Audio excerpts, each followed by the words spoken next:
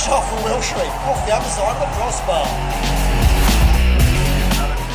Nice little chip. Oh, Mr. Oliveira with a cheeky goal.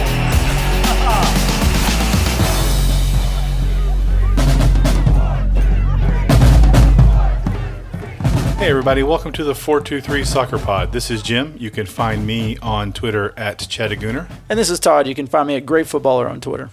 So this week on the podcast, we're going to kind of talk about the Michigan Stars match, kind of put a bow on that after we've slept. I've had a chance to watch the match a couple times and do some statistics, and you can look those up on Twitter if you want, and you can wonder what is wrong with me when you see them. We're going to we had an opportunity to have a really, really good conversation with Arik Housley. He is a majority owner of Napa Valley 1839 FC. That is the next opponent that CFC has in the Members Cup. Make sure you got a tissue. This one's a powerful interview. We talk about soccer. We talk about community. We talk about using the power of soccer to affect social change a little bit. And it's just a really good interview, and I hope that you guys enjoy it as much as we did. And then finally, we'll talk a little bit about the supporter owner. We're going to reach out. I believe, as of recording, it has not been announced yet, and I believe the plan is for that to go out maybe tomorrow from the club. And so we're going to try to get in touch with that person and talk with them. So be on the lookout. Just watch your feed. There may be a kind of a special episode of that later on this week. And so that's kind of what we have on the schedule for tonight. And again, just a reminder, you can find this podcast on most places where you find really good podcasts. We'll be there too. You can find us on Twitter at 423SoccerPod. We do have an opportunity now to support the podcast if you're interested. And we do have 6 people. We gave them shout outs on Twitter. So again, we really want to voice our appreciation for those who have thought enough of us to give a little bit of their money. And so we really appreciate that. You can go on the podcast at anchor.fm/the 423 Soccer Pod, and you can find us there. You can find all the episodes, and if you are interested, you can support the podcast. So I guess first, Todd, what we want to talk about is kind of final thoughts about the Michigan Stars match. If you listen to the post-match rant, you heard 30 minutes of sad trombone. It was. Yeah. I mean, Todd, I think I texted you or, I got home and I was like, I'm going to need to listen to this because I really feel like I was depressing in that episode. So I went and listened. I don't think I was depressing, but as one of our lovely podcast listeners told us, there were feelings in the episode. And there were feelings. We fought them.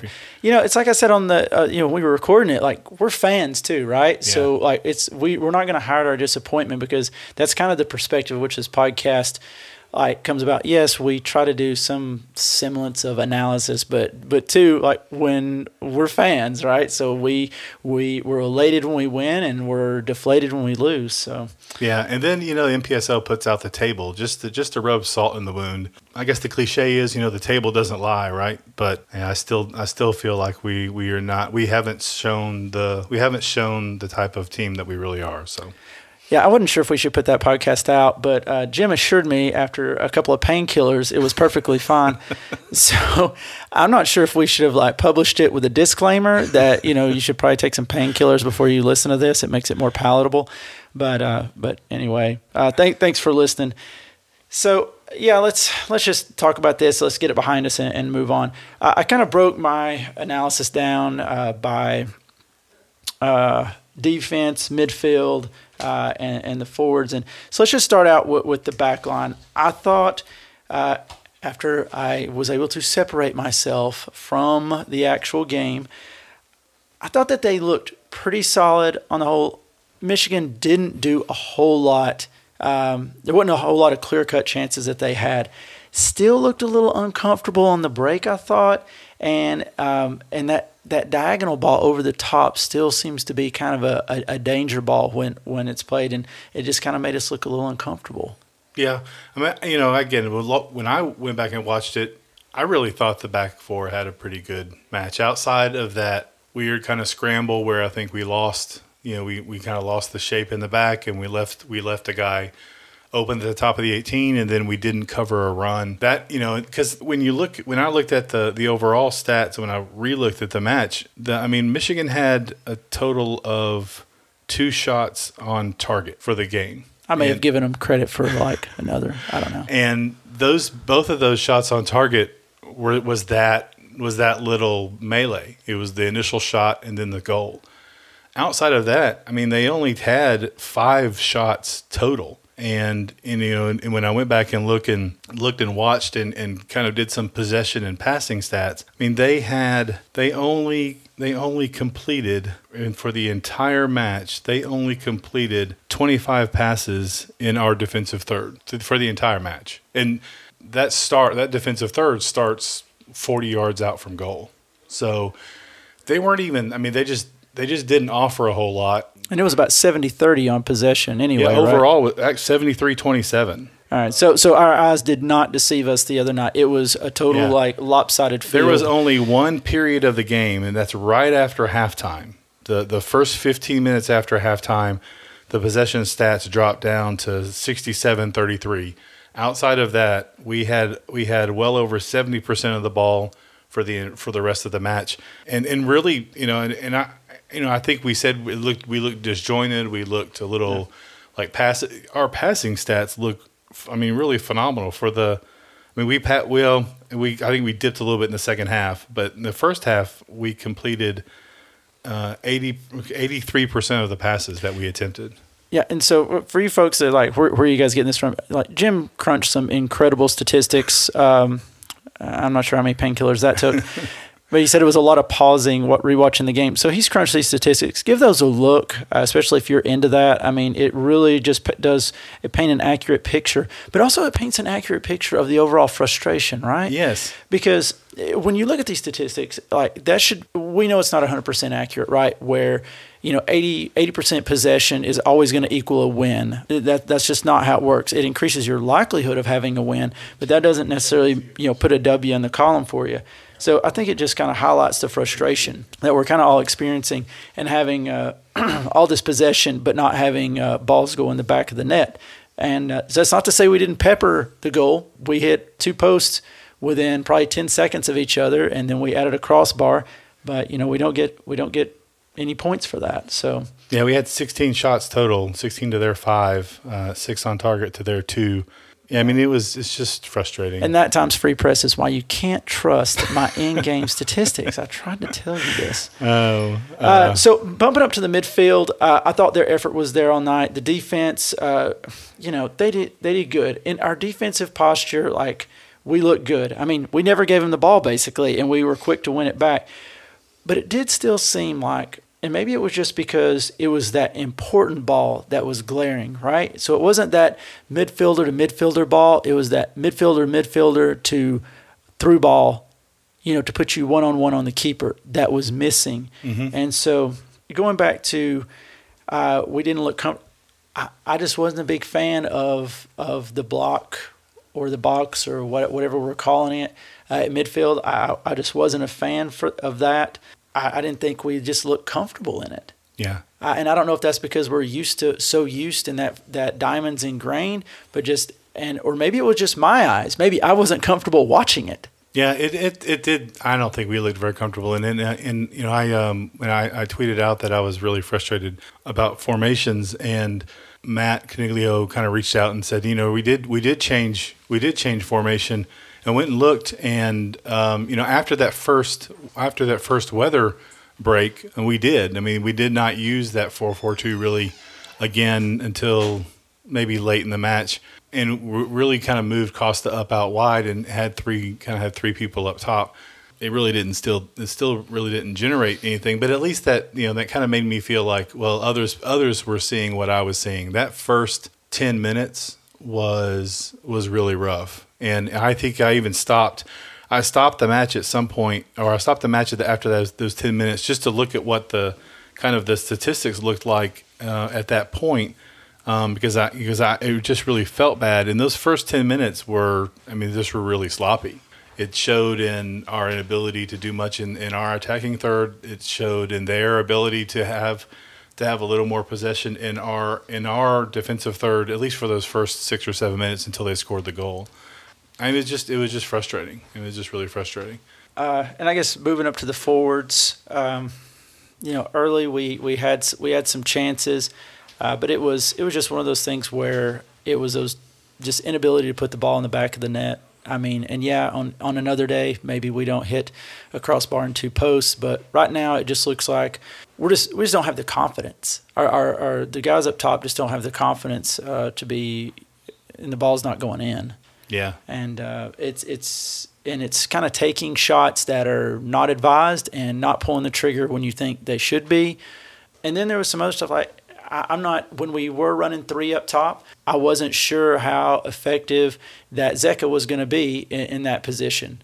And I don't know, because he's good in the air, but physical size and being the target striker, I'm not sure if that's like his real strong point. And when I think we went to the 3, really Webb kind of disappeared. Yeah, he did. And so I don't know. It just didn't seem right. It's just there was something just seemed really off about the team's performance that night. And I'm just going to dismiss the rain because both teams have to play in it, and it is what it is. So I mean, we're left to dissect. But again, when I look at the passing statistics, the rain didn't really. I mean, we were completing passes in the mid 80s, in the mid 80%. That's pretty darn good. So. It did get a little sloppy when that really torrential rain came down. Yeah. It was a little sloppy, but yeah, you're right. Both teams have to play in it, and so. Aside from confidence, do you think we're suffering with identity crisis at the moment? What do you mean? Well, I mean, I guess over the years we've been accustomed to a certain style of play from CFC, and I know the statistics. I mean, they bear out that we had the possession.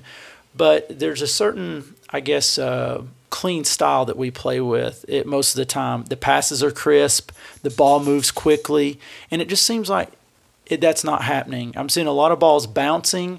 I'm seeing a lot of balls getting knocked up in the air. Yeah. I'm seeing us getting and I'm seeing teams kind of get a little more physical with us and kind of knocking us off the ball a little bit, and like those passes just aren't as crisp. And I feel like the ball's not moving as quickly. Well, it's definitely not moving as quickly in the point of attack is not moving. In our attacking third, and in the part of the middle, the part of the midfield that's closest to the attacking third. It's not happening. I mean, it's just not. I mean, the passes there. The one thing that these numbers don't show you is the nature of the pass. Is it a wall pass? Was it a pass to back? Was it 2 players peppering it back and forth between each other? Things got really dicey whenever we tried to get into the attacking third, and the passes were not as probing. I can only think of 2 or 3 really passes that really cut them. Kind of cut through and split their lines. And a lot of them were short wall passes, back passes. There were not a lot of probing that were completed. So if you look at those types of passes, our passing numbers would be really poor. I guess I'm just thinking about in past years when we've had we've completely changed the point of attack with a big switch of the field and things of that, and really unsettled the defense. And we've been able to. That's been a mechanism which we've been able to use to attack. And I haven't seen that this year. Mm-hmm. And I don't know if it's a personnel or a formation change. I just know I haven't been seeing it. Yeah. So. I mean, there's been a lot of cycling. The ball goes back to the center backs. They kind of wheel it around, maybe goes, and then they'll play it into a midfielder, normally Juan. And then it just gets cycled back, and there's not a lot of really kind of risk taking that I see beyond that. That gets rewarded. I mean, it's just it's not been that great inside especially inside the opponent's 18. I mean, it's one thing to look at the attacking third. That's still 30 yards away from goal, or 40 yards away from goal. So injury concerns. Guys that we know weren't dressed out the other night. We were still down a goalkeeper. Yeah. So still living life on the edge with D'Amico and Gold Torje. I don't know when he is going to be back. Walsh was out. He has he's tweaked a hip. Lima, I assume he is still nursing a hamstring. Valenciano, I'm not sure his status. I know he was injured though. And then Juan Lely's still out. He's been out for quite a while now, to my knowledge. So I'm not sure of any of the time frames on return. So Coach Fuller's got some. He's definitely got some stuff to work on going into Napa Valley. So I'm sure. By the way, Coach, if you're listening, you might want to take a look at Jim's stats. Great statistician in his off time when he's has nothing to do. But I've got nothing to do, just sitting on the couch because I'm recouping. But yeah, it was fun to do. I don't know if we really needed an intern. Oh, okay. One of us works at an institution of higher learning and probably has access to someone like an intern. I need to find. So right now, when I go back to work, Todd, I have homework. I need to find an intern, and we need to find a producer. We need to find some kid who wants to gain access in the world of podcasting, who wants to be our producer. The experience they could gain from this. It's immense. Tim has a producer over at the You're Smarter Than Us podcast, and the guys at Section 109. There are 3 of them out there doing stuff. So we need. So if anybody out there wants to produce the show, just hit us up on the DMs and. We'll give you a sticker. Yeah, we'll give you a sticker. We got new stickers. They're really nice. We're gonna give you a sticker and what we like to call experience. Yes, a lot of experience. All right. Anything else you got on this, man? No, the only again, I hate to say this because we're going to go into this interview and you guys I think you're going to really love what you hear from the owner from Napa, and I feel like a heel kind of saying this, but I'm kind of glad we're playing Napa. They have lost their 2 matches that they've played. They lost to Milwaukee 2-0, and they lost to Detroit 4-0. And I didn't watch the match; it was 4-0 at the 21st minute. And so I don't know if Detroit just kind of put it in neutral after that, or it could be Napa figured something out. Or they said we're going to be 2 banks of 4 and park the bus and just park it, park the wine bus. But. I am optimistic that I think we're going to get our first 3 points on the road. So outside of it's been 24 hours. The Stars match is over. I've watched it multiple times. I've counted 400 passes or however many passes there were. I'm done with it. I've kind of gotten it out of my system. I'm frustrated by the result. I'm frustrated by the performance. And that's a little different than the first 2 matches where I was frustrated by the result, but I was pleased on the large part by how we played. This time, I was not really happy with the way we played, and certainly was frustrated with the performance. So, all right, so that's it for that match. All right, coming up next on the 423 Soccer Pod, we're going to be bringing on Arik Housley, who is the majority owner for Napa Valley 1839. He was kind enough to take some time out of his busy schedule and talk to us about his club, what they're doing, where he came from, and it really is just a great interview. We thoroughly enjoyed it, and you'll see this is a cross-section of soccer and life, and just so just listen to it, and we'll see you on the other side. And welcome to the 423 Soccer Podcast.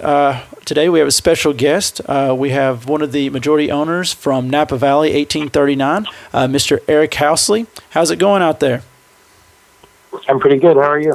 We're doing great. Just want to talk about your club some. I apologize for interrupting. Should I disclose now that I'm a minority owner in Chattanooga as well? Sure. Yeah, you can do that. Yeah. I bought my shares. I'm missing my jersey, but I bought my shares. Well, yeah, and you should be getting your stock certificate in the mail soon. They put together something like 25% of them the other day and handed them out and got them ready for the local disbursement. And then I guess they still got all the out-of-towners to go. And we talked to David, who does our merch, and he's kind of I think he's got his work cut out for him, it sounds like. So I'm sure. So let's talk about your club. Let's talk about you. Did you grow up playing soccer? I did. I was actually the only Caucasian boy in my elementary school back in the town of Yountville, and I grew up around soccer. It was my favorite sport, but didn't really have a whole lot of opportunities to progress in it. And then found myself, I studied abroad in college. I went to Pepperdine University and studied abroad in Florence. And when I was there, I went to a game of Fiorentina with Batistuta and just loved the environment and had so much fun, and then came home and then, got really into watching it and following the game. So two things on that. I can totally sympathize with growing up being the only Caucasian kid in a league. I totally get that. And another strange connection is we have a guy who is in our chat of hooligans and does a podcast of his own, Andrew Breezy. He's in with the Section 109. We have two podcasts, but he also is a lover of Fiorentina, and so I just find that interesting because it's definitely not the biggest club in Italy to follow. Well, yeah, exactly. And at the time, Fiorentina was huge and was one of the top probably three in the country. And Gabriel Batistuta was the one who followed Maradona with the crazy, just goals everywhere and things of the sort. So it was very fun to be in the environment. Ironically, you say Andrew Breezy. Our inaugural game in 2017, the night before our game, I was at the USA versus Honduras game, and at the at Avaya Stadium. And when I was there, one of our other owners said, "Hey, text the American Outlaws and see who wants to come to Napa Valley for our inaugural game." And Andrew was in our stands with six other Chatahooligans or others that were American Outlaws that came. Another couple from Chattanooga as well that I know of, Jeff Dickerson, who's also one of our founders. And they sat in the stands. They were hilarious, and they just razzed the right fullback for the other team the whole time. It was a lot of fun. So I met Andrew here in Napa that night. We had dinner together, had a glass of wine after, and a great asset to the Chattanooga fan base, I'm sure. Yeah, so I guess you two nerded out Fiorentina for a while. Not too much that night. I didn't know. But now I will next time. No, but Batistuta was a great goal scorer. I remember him in my early days growing up, and as somebody I was like, wow, that guy's incredible. So did you play collegiate soccer? I did not. Pepperdine does not have a men's team. They have a club team. My roommate was from Guatemala, and he was the captain of the team. But I was on the television station and doing other stuff, so I did not play after high school. I just kind of fell in love with it and went from there. But then I got really hooked on it. My old coach from here in Napa was an Englishman, and my wife reached out to him and said, Eric's watching a lot of games now. Who's your team? I want you to get him a jersey. And so I got my first jersey in '97 of Chelsea. So I've been blue blood ever since. Sorry to say for those who don't like Chelsea. Yeah, that's unfortunate. Yeah, Jim's Twitter name is Chattagooner, if that gives you any idea to his allegiances. Oh yeah, well if anybody deserves sympathy, it's an Arsenal fan for the last 14 years. Thank you. You know what? Since we've started doing this podcast, he's taken a lot of guff about being an Arsenal fan. Rightfully so. Hey. Okay, I think it'd be good if they brought Arsene Wenger back. I'm just happy that you've got David Luiz now. Yeah, you can have him back. You're not the first person to echo that sentiment either. Yeah, a couple of other Arsenal fans who in Chattanooga and I were lamenting that move. I've never really been a Luiz fan, and I'm really still not, but he's on my team, so as long as during those 90 minutes, I guess I want him to play well. So yeah, exactly. So I guess transition us from your playing days to now, and I guess kind of how Napa Valley 1839 kind of came to fruition. So I run the local youth club here, and my intent was, well, why not provide a pathway? I feel that in America, we've underserved our youth in terms of everything's pay to play. It's very difficult for people to get into a system if they're halfway decent. We've had a lot of players that were very good and only got to a certain point and then never quite got out. So I threw out the idea of, why don't we start an NPSL team? Because our neighboring club here in the NPSL is Sonoma Soul, who's a past national champion. And we're familiar with them. Yeah, so I reached out to Sonoma and kind of said, hey, what do you think? Is this something? And we're pretty, we're 45 minutes away, if not an hour, but we reached out, and there was interest to have kind of a little wine cup rivalry going on. And so we came into the mix with the intent of being Napa United, which is the youth club here. And then we ended up, when we went to the first annual ownership meeting, Michael Hitchcock ran into our general manager at the time, and Greg, and said that he'd be interested in coming in as a part owner with us. So he came in, and immediately we said, we're not affiliating with the local club. We're gonna build this. And so that's when I started to really learn about Chattanooga and became kind of a fan from afar of just what you guys do, how you do it, how you run it as as an event. And that's kind of what we in Napa try to do. Is this is family fun and entertainment. It's soccer centric. And that's what we're trying to do with our kids zone and our beer and wine garden, and make it a whole experience rather than just about the football. And so that's how it all began. So that was December of 2016, and then we hit the field 3 months later, which was a bit of a whirlwind. But it's been an exciting journey so far. So it sounds like you guys are really kind of checking all the boxes off the field.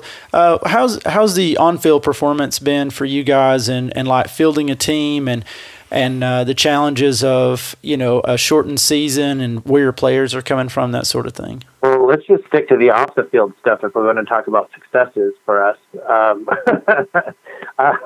The on-the-field has been very difficult. And, I don't know, in Chattanooga, I'm not familiar with the area of how many NPSL teams, but the Golden Gate Conference is arguably one of the most difficult. And where we're at, let's put it this way, we have 9 teams in a 2.5-hour radius. So that, our furthest opponent is 2.5 hours, and there's 9 teams in our league.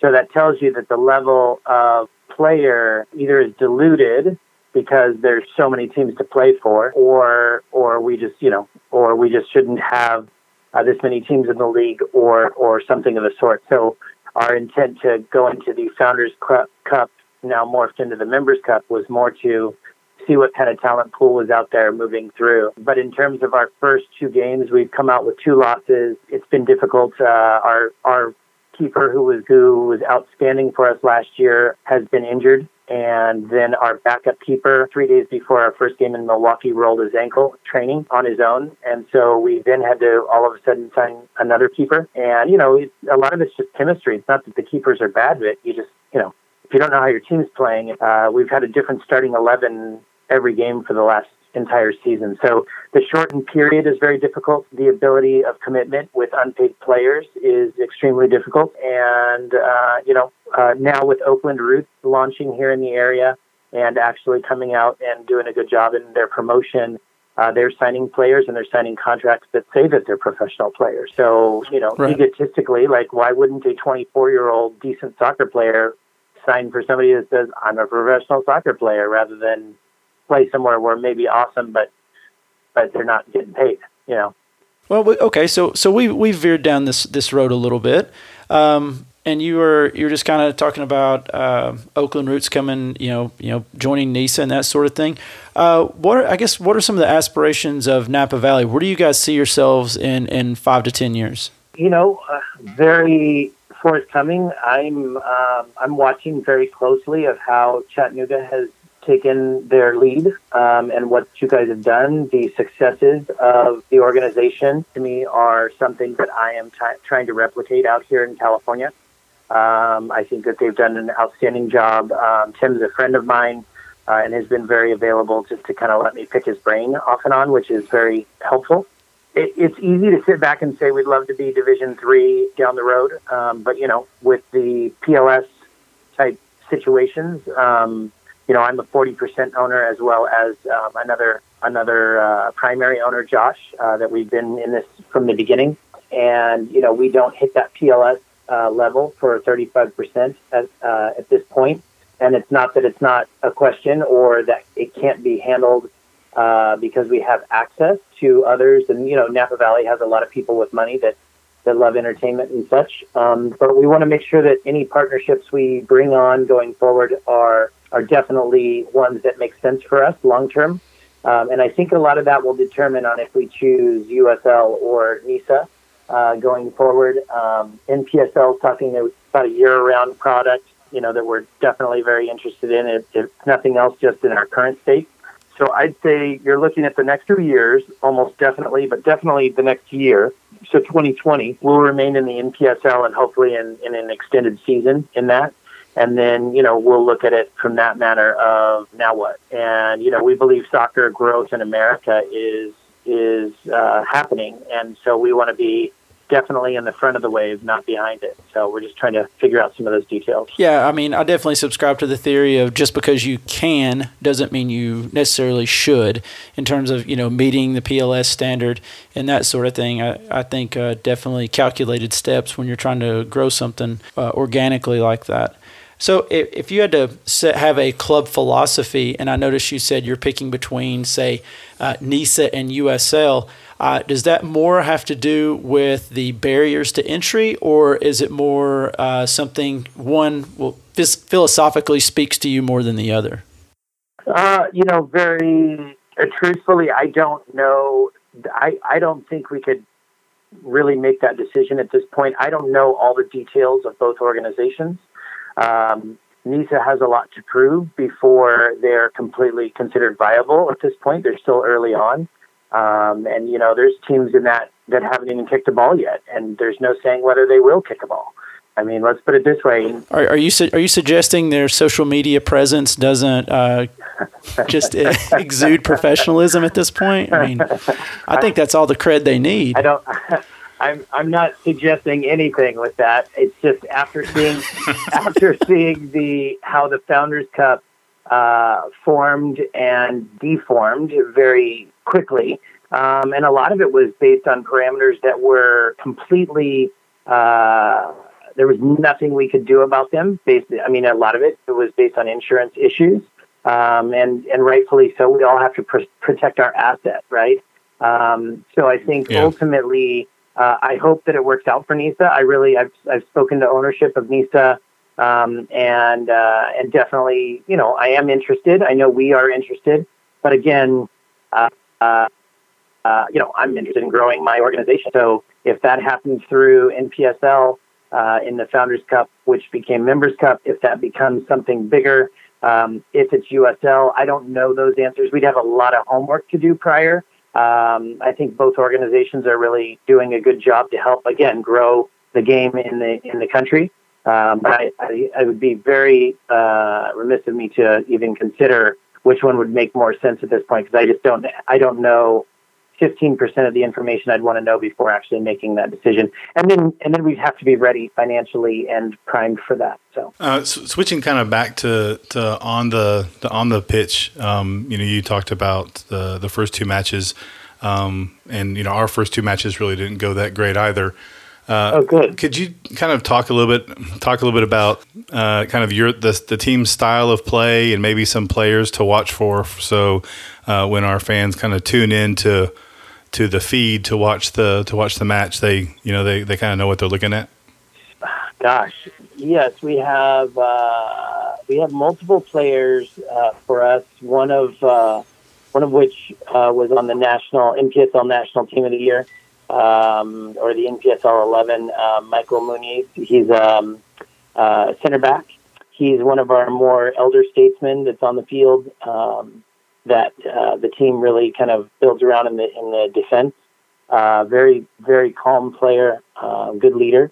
We have two other center mids, Osvaldo Balon, who's number 18, and then Ona Power, who I believe is number 22.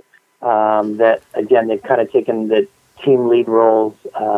Nice guys, very passionate about the game, passionate about the team. They're out in the community doing ticket giveaways. They're really big on understanding what we are trying to do as an organization. And style of play, good question. It's, I've seen a lot of soccer over the years, and I think a lot of it depends. Our biggest difficulty in this level without paying the players is we have a different starting 11 almost every single week, which has made it extremely hard because it's really hard to build chemistry when you've got a different group out there. I think Coach is doing what he can, the players, and there's definitely commitment from players, but there's also, we've had a couple of injuries already. Our first game for Milwaukee, I think we had to make 6 roster changes the week of. So 6 starters that we thought were going with us to Milwaukee couldn't make the trip. And it's difficult in the Members Cup because, it's a commitment where, you're not just dropping everything and driving 2 hours on a Saturday afternoon and getting back late that night. I mean, we leave Friday afternoon, red eye to get there, or even get there late Friday night, all day Saturday game, and then fly home Sunday. So they have to take time off of work or their families or whatever. So that also, it throws a bit of a wrench into the works in the overall planning, shall we say. Well, yeah, the trials and travails of lower division soccer in America. It's amazing that when we talk to folks from around the country, and when I've talked to folks around the country who work with these teams, it's amazing the logistics and what goes into really just a 90-minute match just to get the team there and to get. I mean, because you're going to have to make that long trek out to New York at some point in the fall, and that's next week. That's no, is it next week? So it's I really appreciate all the blood, sweat, and tears that people like you are putting into the game and hopefully to help people see that this sport that we love can be successful on multiple tiers in the United States.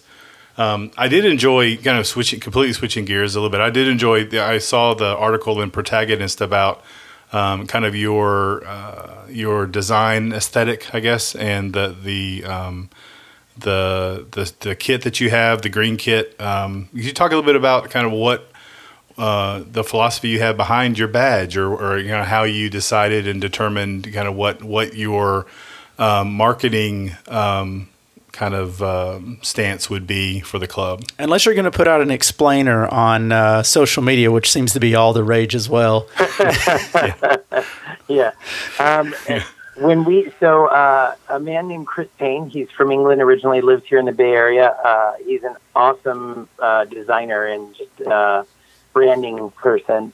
And Chris, longtime football fan, we spoke to him and told him that our idea was 1839 because we didn't want to be named after any of the high schools. We were trying to differentiate, and the thing was that was the year George Yonk planted roots, and why Napa Valley is Napa Valley, the number 2 tourist destination in California.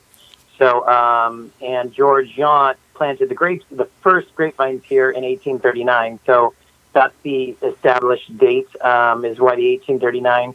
So when we were originally going to affiliate with Napa United, the thought would be we would be red and black, which is the club colors.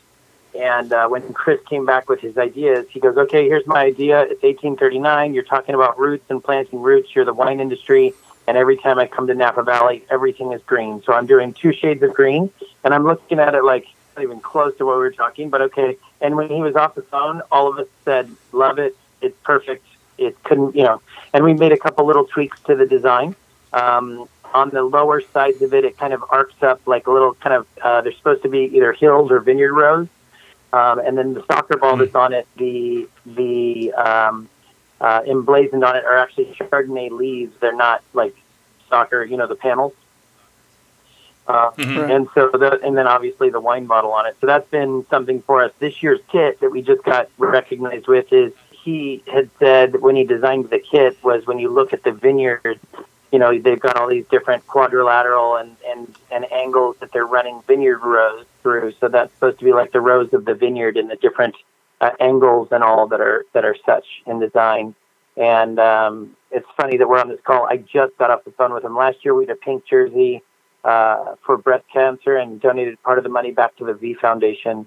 And this year we've got a surprise jersey coming back out that we want to make a political statement that will be up for sale as well to go back to proceeds, and it'll be towards gun violence. So that's something that we're going to be doing here, hopefully for the New York game when they come out here. It is a gorgeous kit. We're sitting here looking at it on the computer, and it really is. It's very well done. Oh, thank you. Yeah, he's awesome. Wait till you see the gun violence one that comes out.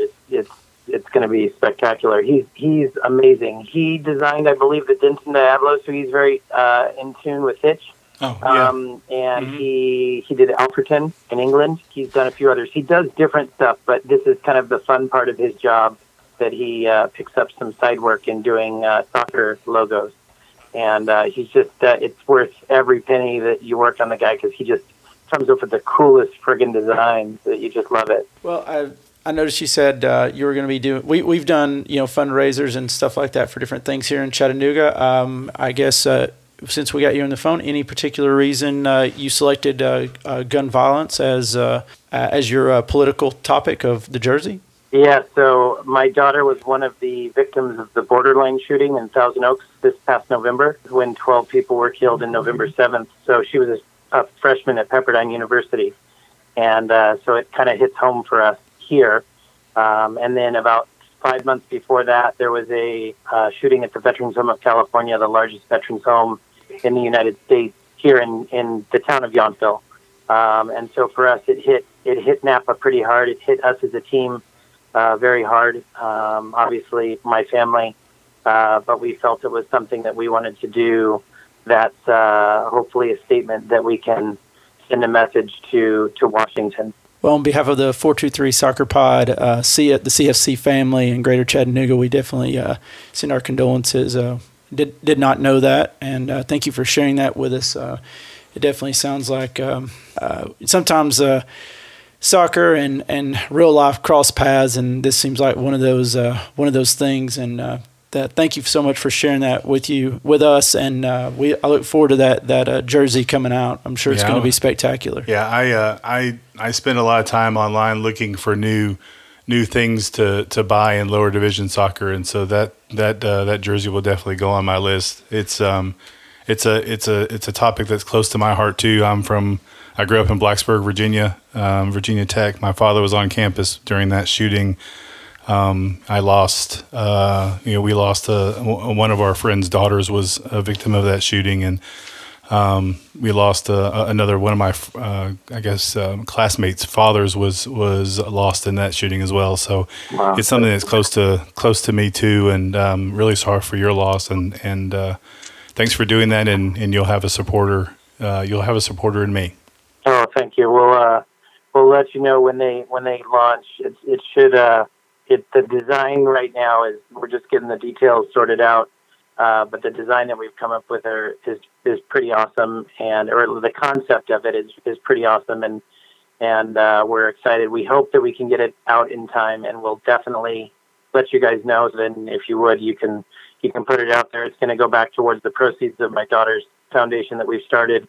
But the biggest thing is we want it to start, hopefully send a message. The sad part is I'm already hearing people say, like, when was Dayton and what happened there? I mean, this is 3 weeks ago. Yeah, it's crazy that we're in a society that this has become this accepted. So hopefully, back to where we were originally talking, that this is why we do what we do. Life is short; we have to enjoy it, and we love this game.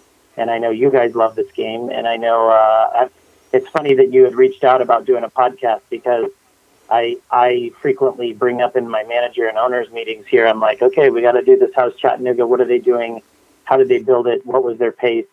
And we're trying to keep up with that kind of pace. We do have a smaller community than Napa, but it's just been funny of how many times Chattanooga has just come up from the beginning, with the Dickersons, who were from Chattanooga, with Andrew Breezy being the one to come in, Tim Kelly and I kind of hitting it off, the Founders Cup, all these different things. That keep kind of pushing me back towards Chattanooga. I'm really disappointed to say that I can't make the trip for November or September. I think is the 13th that we play, or the 14th, right in there. I can't make the trip because we have an event here. I'm supposed to be at, and my son has a soccer game, so I'm committed to wanting to be there. But definitely, I was disappointed, because I was like, oh, that'd be awesome to finally go, and technically, I could walk in as an owner of both teams, which would be That's unique right. in the stadium. But absolutely, yeah. So very excited. Well, all right, something I was going to ask you. So much for that one. It just flew right on top of my head. Oh, I was going to say, you were talking about a podcast and maybe starting a podcast. Surely you can find two guys or two ladies or whoever with limited soccer knowledge who are willing to blab blab on 2 microphones. It's not that difficult, I would say. We do this podcast to encourage those so that they know that it doesn't take really much ability or skill or talent. Mediocrity is our high bar. So, yeah, we're aiming for that like middle 50%. I mean, that's kind like of what I would assume Men in Blazers started out with, subpar entertainment or whatever they used to say. Yes, suboptimal. I think that you say suboptimal. Yeah, right. Yeah, we're redefining suboptimal over here. Okay. Yeah, I think we're looking up at suboptimal. But I hope we get a chance to see you at some point. It's been a pleasure speaking with you, and as you said, it's amazing what can be done through the lens of soccer, the sport. And I talk to folks about the CFC being kind of a metaphor for Chattanooga. That I think a lot of people go to those games.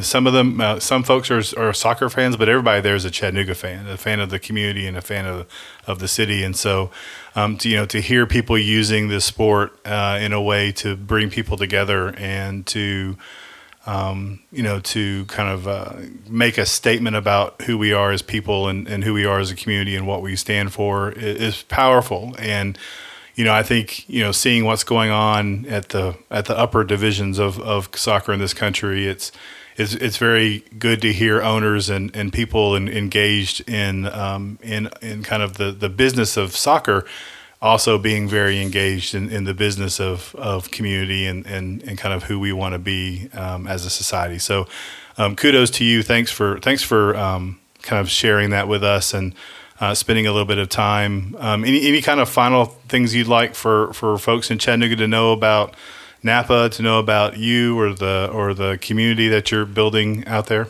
Or if you'd like to plug your daughter's foundation. Sure, yeah. So alanasvoice.org. It's ALAINAS voice.org. And,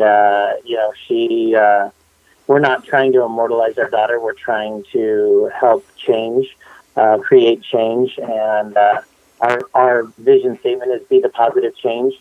The intent is to try to get the support out into our communities that people need. And our first grant that we put out there was for the local high schools to get more peer support hours because they have very little counseling hours on campus. And so we're looking at mental support, education, and music because those are some passions of hers. So that's something for us that we're looking to do it. The whole point, I was actually on a CBS newscast, a national cast after the November 7th shooting. I think it was like the 10th or 11th, somewhere in there. And I just said, look, if the intent of this foundation helps save one life, then it's done something good, this is obviously something that's become exponential in our country. So it's a frustrating factor. We try to give back to the community. We do backpack giveaways and community events and things of the sort. And I think ultimately, I told the owner of Borderline when he asked me what he should do, and I said, you have to reopen. And I said, I may never come there because I don't know that I could walk through the doors. I said, but we can't show people who try to push us down that they win. And I think, sadly enough, sporting events, things of those sort down the road, we've heard of concerts in the UK and things, we can't stop going out and enjoying our lives and being a community and being together because we're afraid, because that's not how we live our lives. So we're very excited. And I look at it as an owner in a lower division soccer level and think we could be afraid of spending the money or doing anything that this could fail. But it'll make it so sweet when we actually get there, knowing that you guys went and launched and went public. That's just awesome. And I love what you've done. And we absolutely are wanting to do somewhat the same, to build a community around soccer here in Napa Valley and give people something to do just besides wine, Well, that's great. I am, again, thanks, Arik, for kind of for spending time with us. again with this, it's cool for us to kind of give a window into the other clubs that we're going to be participating. I think the coolest thing about the Members Cup for me is giving us kind of exposure to teams that we just haven't played before, in communities and kind of soccer philosophies that we just don't come across. And I think. I was excited to get to talk with you because I didn't really know much about Napa Valley, and this conversation has kind of gone way better than I could have really hoped. So it was an honor to kind of talk with you and hear your story, and we hope good things for you outside of the 90 minutes on Saturday. So well. Ditto. That's a very specific 90 minutes. Yeah. Plus stoppage time. Stoppage time. Yes. Yeah, ditto. Well, I appreciate it. If you guys shoot me your address, we're going to do a commemorative bottle of wine, and I think we have one extra. I can shoot one to you guys out there as well. That'll have Napa Valley with Chattanooga on the label. It'll be one of 3 in existence, so high value. You could auction it off for very, very large amounts of money. I'm just kidding, but we just drink it, or you can drink it. Or we can just be right here in the studio, aka Jim's kitchen nook. I'd say your suboptimal radio would improve possibly after a whole bottle of wine. Listen, I had surgery just like a little over a week ago, and I am currently, on painkillers doing this. So, another pill, a little bit of wine. Who knows how good this podcast is? I'd say Jim's performance is up 25% since he's been on the pain meds. You're going to keep him on it? Yeah, maybe. Okay. And again, thanks for your time, and we'll send that out to you. And like I said, good luck going forward in the Members Cup outside of the 180 plus stoppage minutes that we will play. We'll spend time on the field together. So yeah. Thanks a lot, Eric. We appreciate it, man. Yeah, thanks a lot. All right, talk soon. Bye.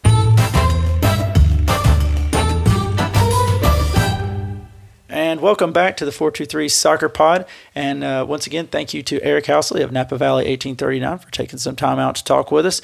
I hope you guys were as moved as we were about that. I'll be honest with you. We didn't really see that coming, and you might could hear it in our voice when that happened. And if you want to read more about the charity he mentioned, it's called Elena's Voice, and it can be found at elenasvoice.org, and that's ALAINASVOICE.org. And I encourage you to go to the website and obviously take everything in, consider a donation.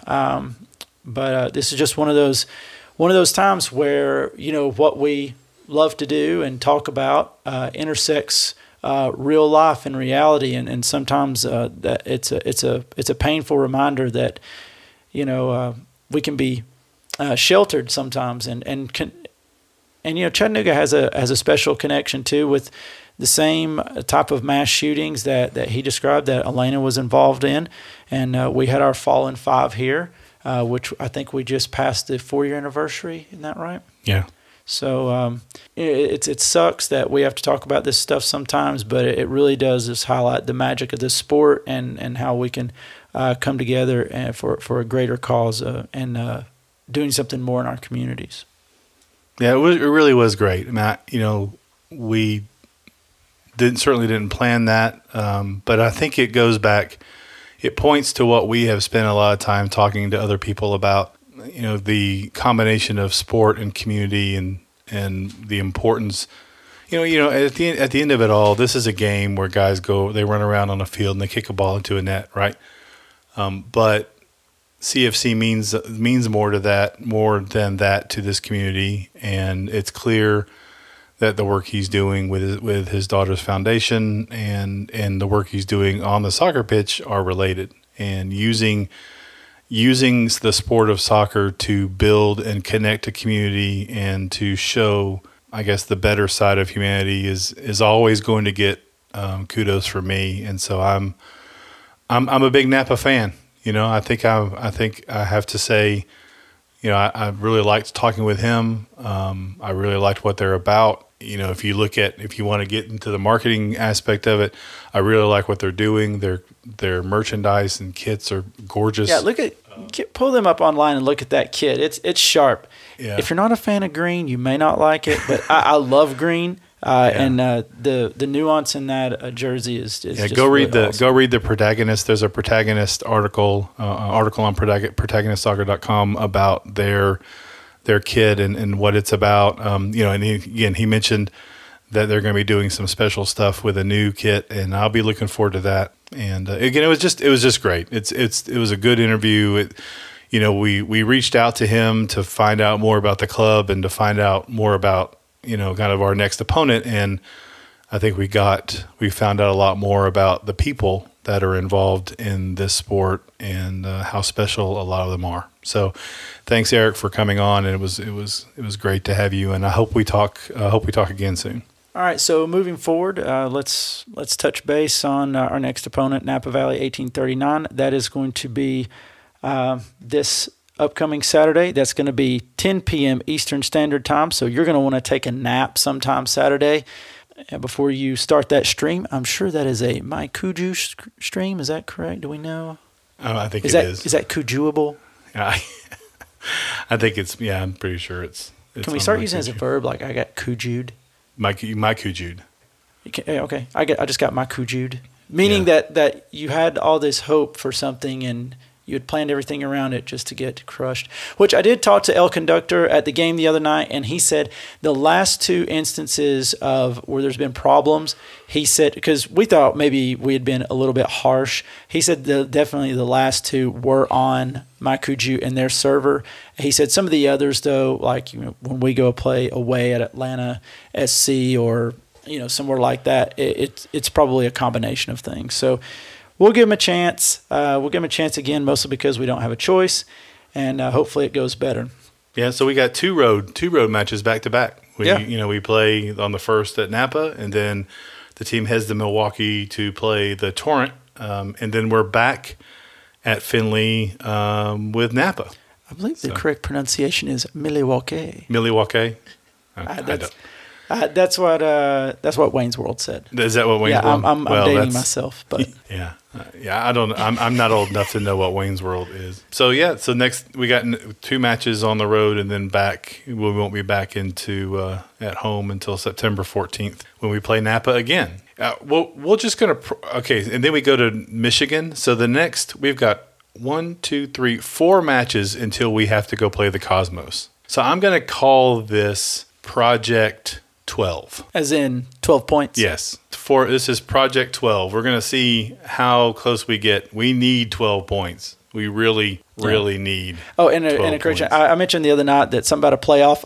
The playoff was old news back in Founders Cup days, before we lost like half the teams, and it was going to be divided into East Coast and West Coast. So my bad. Hey, I wasn't going to say anything because I often don't know what the heck I'm talking about. But I just assumed it was just a one. It's kind of a one table. It's definitely now. So we need 12 points. So we need 12 points, and I'll be honest with you, probably need to come pretty close to running the table, but one game at a time. Yep. Look, we got to pick up that first win. We got to go out to Napa Valley. There's going to be a lot of travel. Everything's going to be new. Right? Yep. Everything's new. But you still got to go out there. You still got to – the tactics have got to be right. The mentality's got to be right. And I trust it's going to be. Yep. So they just got to go out there and perform. And I think if they do that, based on their performance going up to a similar opponent, Detroit City, which we've argued should have at least been a draw, we should be able to go out to Napa Valley and we should be able to get 3 points and be on a happy flight back with some bottles of wine. Yep. I don't really see any – number one, there's no alternative to that. Nope. I don't have an alternative narrative where we lose this game. It needs to happen. Yeah, it needs to happen. This is and I think the guys know that. We said on the post-match rant that we noticed there was some emotion on the field after the match was over. Yep. And I think a couple of the guys have come out on Twitter and apologized, and they don't need to apologize. We know they're working hard. We know it's not a question of effort. Yeah, it's not a question of effort. It's not a question of talent, I don't believe. It's just a question of get those fine margins, really, of just we have to make those plays and not make some of the mental mistakes we have made. over the past couple of last matches. So CFC as an organization are raising their level to professional level. This is going to be bad because I guess that by default means we also need to raise our game to a no, there's no reason for Okay, we are separate. Yeah, so this doesn't pertain to us. No. But anyway, the players have also we've got to elevate their game, and we're seeing because really what we've played up in Michigan Stars are fine. Okay, I'm not going to take anything away from. That's a team we should have beat. Absolutely. Hands down, no excuses. Should have beat them. Yep. The other two teams you can say were the Cosmos and Detroit were the upper crust of NPSL. Yeah. So no shame in those results. We got to elevate our level to match this new competition that we're in, and I want to see it Saturday night. And I still believe, man, if we can just get that one goal, that we might see just a cascade of goals, and I'd love to see it raining something other than giant raindrops that we saw the other night. Yeah, we don't. Yeah, I don't. Raining goals would be nice. Yeah, raining goals would be nice. So I guess that's really it for the future match. We talked about it. We talked about kind of tied the bow on the last match. The only other thing that's coming up, we were supposed to have gotten an announcement at halftime of the Stars match about the supporter owner board member, and that was delayed due to the sky just absolutely opening up and those 2 hours plus of delays. So And then we got told it was going to be today. Yeah, we thought it might be today. I heard that there was a staff member in an accident, in a car accident. So I hope that they're okay. Sheldon told me that they were just a little banged up, and certainly I want to make sure that I want that person to know that we're thinking about them, and so hopefully everything is all right. And the only damage was to property because we can replace that. We can't replace people. So that put a little damper on, I think, today's announcement. And so I believe what I've heard is that the next, maybe tomorrow afternoon, the club will put that out. And then we will try to get that person on and talk with them later on this week and have kind of a special episode 8B like we did with the first time we did our match preview with the First Team podcast. We'll do a special kind of extra episode this week. Todd, anything else that? Nah, man, I'm hungry. I want dinner. You're hungry, so you don't want to talk. You don't want to complain about VAR. I got nothing. VAR does not affect my life. You don't want to complain. You don't want to talk about the ridiculousness of some people of stating that LAFC versus LA Galaxy was the best matchup in the world of soccer this weekend. Look, I don't even have to talk about that. The fallacy of the argument just it speaks for itself. And then our friend in lower division soccer, Cardick, said that the Atlanta-Orlando game was the most important match in world football this weekend. Cardick. And I'm just going to go out on a limb here and say there is not a set of circumstances that would make any MLS match either the most important or the best. Look, I'll argue that on any given day in Dalton, Georgia, there's a bigger, more intense match going on than MLS on any given Saturday, including LAFC versus LA Galaxy. And I don't know who this – I'm not going to put the person on blast. I'm not going to look them up. But, again, somebody else on Twitter today was like, did you see the game, the world-class talent that was on the field? And I'm like, dude, there is more talent when Norwich and Villa play. Yeah. Yeah, there's probably more talent with Sheffield United and Yeoviltown play. In some cup competition. Yeah. MLS is a heavy-ended offensive talent versus local Sunday beer league defensive talent. And it's on full display every weekend. So. I will say, I will give one thing that the I did watch the LA what El Plastico or El Trafico, whatever they call it. And it was fun, but it wasn't necessarily good. So, I mean, it was fun to watch Zlatan score and mean mug again in front of the LAFC fans, but But then at the end, I just felt. I'll be honest with you. Anytime I watch a game like that, it's basically to see what Zlatan does and any antics that may ensue, and that's pretty much it. I just felt dirty and disappointed. That's an interesting take. Okay, I think on that. Yeah, let's put a bow on this thing. I think on that note, we'll probably end. So again, thanks for listening. Thanks for if this is your first time, thanks. If it's your 15th time, thank you. We love everybody who. It's your 15th time. How are you still alive? we love each and every one of. We love both of our listeners. So again, you could find the podcast at 423 Soccer Pod on Twitter. You could find the episodes anywhere you find really, really good podcasts. Ours are there as well. My name is Jim, and you can find me on Twitter at Chattagooner. And this is Todd. You can find me at Great Footballer. And don't forget, we're also, for the 40 and over crowd, we're also on Facebook.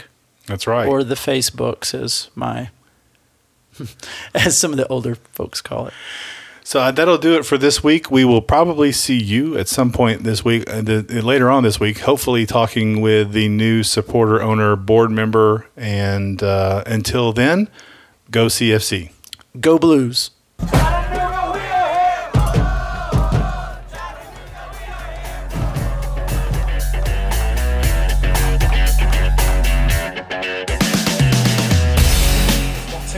Oh, and it's gone. Got it. What a shot from Wilshere. Off the underside of the crossbar. Nice little chip. Oh, Mr. Oliveira with a cheeky goal.